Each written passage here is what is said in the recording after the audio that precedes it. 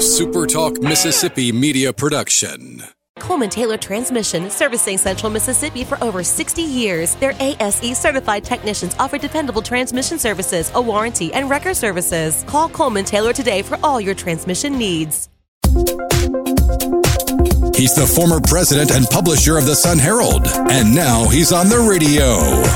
Welcome to Coast View with Ricky Matthews on SuperTalk Mississippi Gulf Coast 103.1. Welcome back to Coast View. We had a terrific conversation in that last segment about the truly transformational relationship between success in the future of Mississippi and the ability to connect us. You know, the broadband access is really important. Kent Nico, of course, addressed it from a telemedicine point of view, and you get into the rural hospitals and the relationship they have with their patients.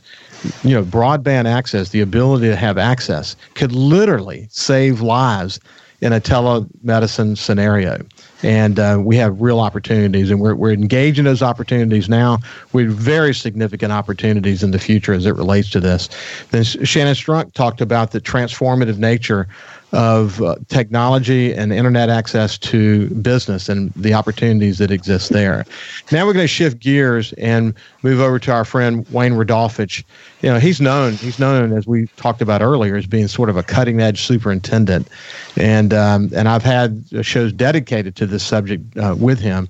You know, his whole plan and how he planned to get kids back in school was so technology involved. So, Wayne, why don't you share your thoughts about this?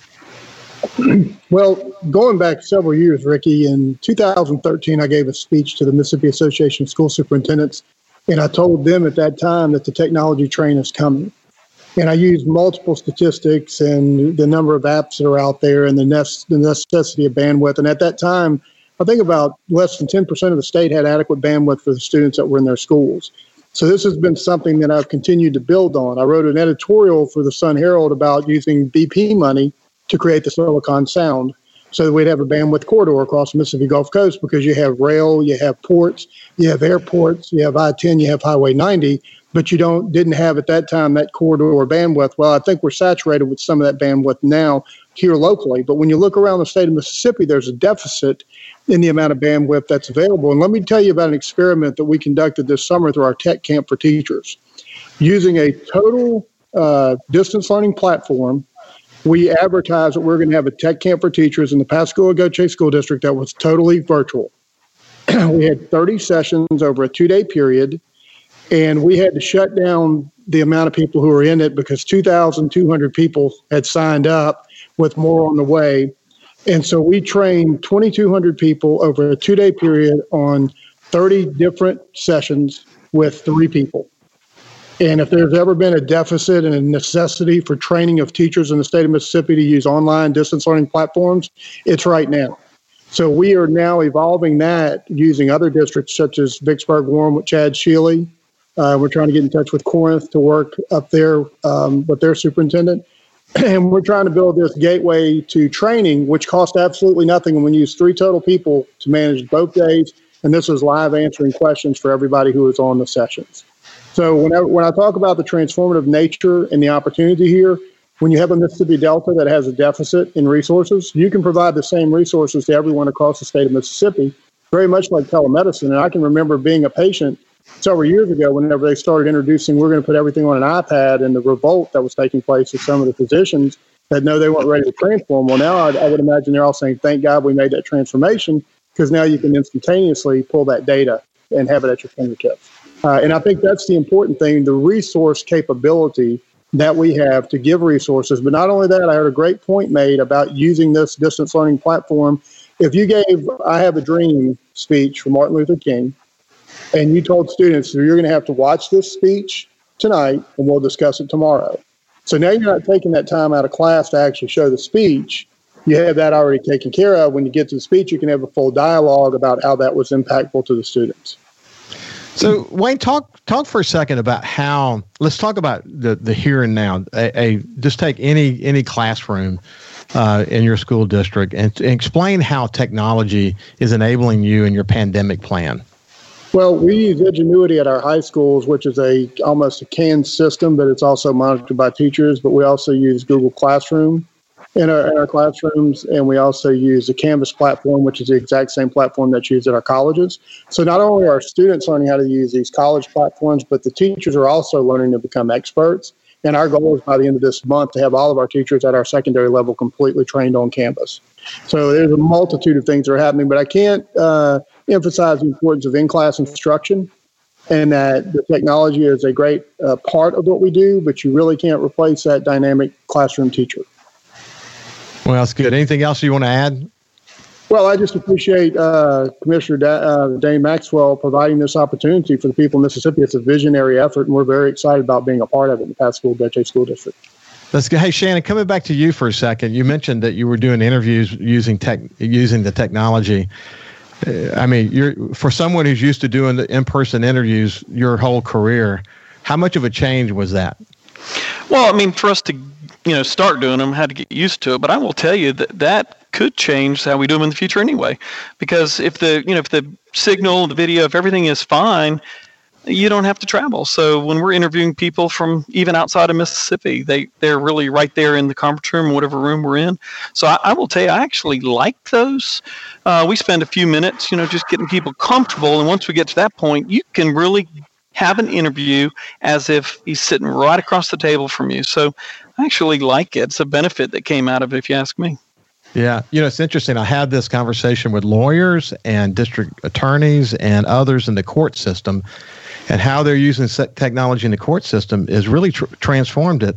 I don't think they're going to be moving back again. For example, they used to have numerous guards involved and a lawyer going to meet with a prisoner at the jail, whereas now they're doing them using technology, and you don't have all that time of traveling and waiting and all these resources tied up.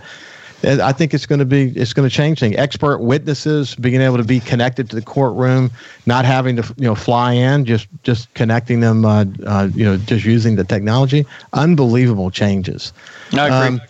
So Dane, as we begin to sort of wind down this part of the conversation, what closing thoughts do you have?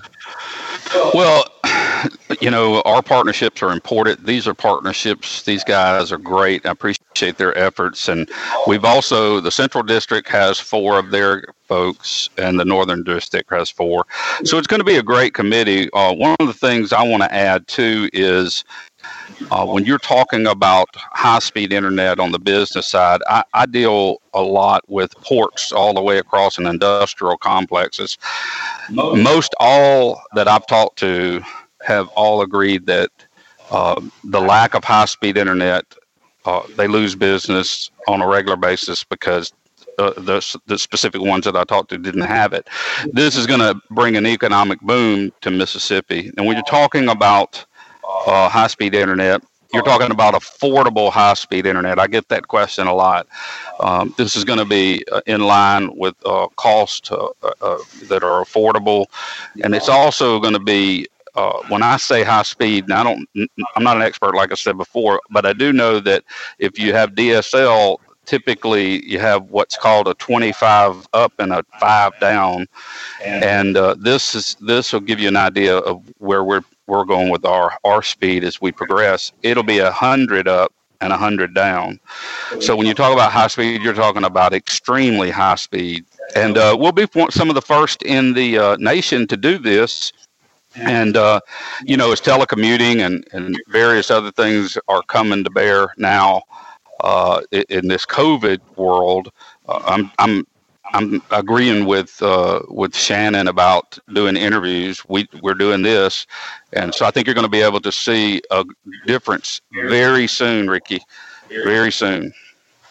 I want to make one point. One point too. Yeah. One of the people that's on the committee I put on there was an at-large position, and that's Chris Champion, who's the Director of Governmental Affairs for C Spire.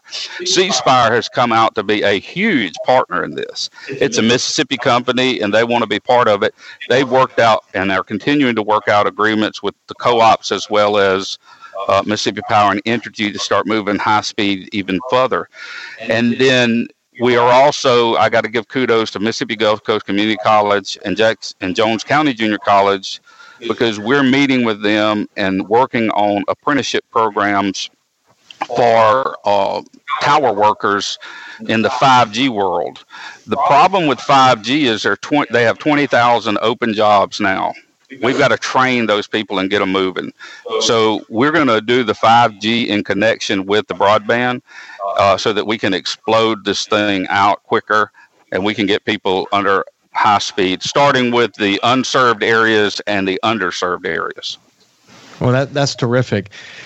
So as I mentioned at the outset, the pandemic has revealed the opportunities that were really already there, but I think it created a very compelling case for action because you've seen people begin to implement and adopt and accept technology as ways to do things. As Kent talked about, the acceptance of having patients accept the process and recognize you don't have to be face-to-face, and students and parents accepting that as it relates to the education process, and business people that Shannon talked about using technology in ways we never imagined we would use it again.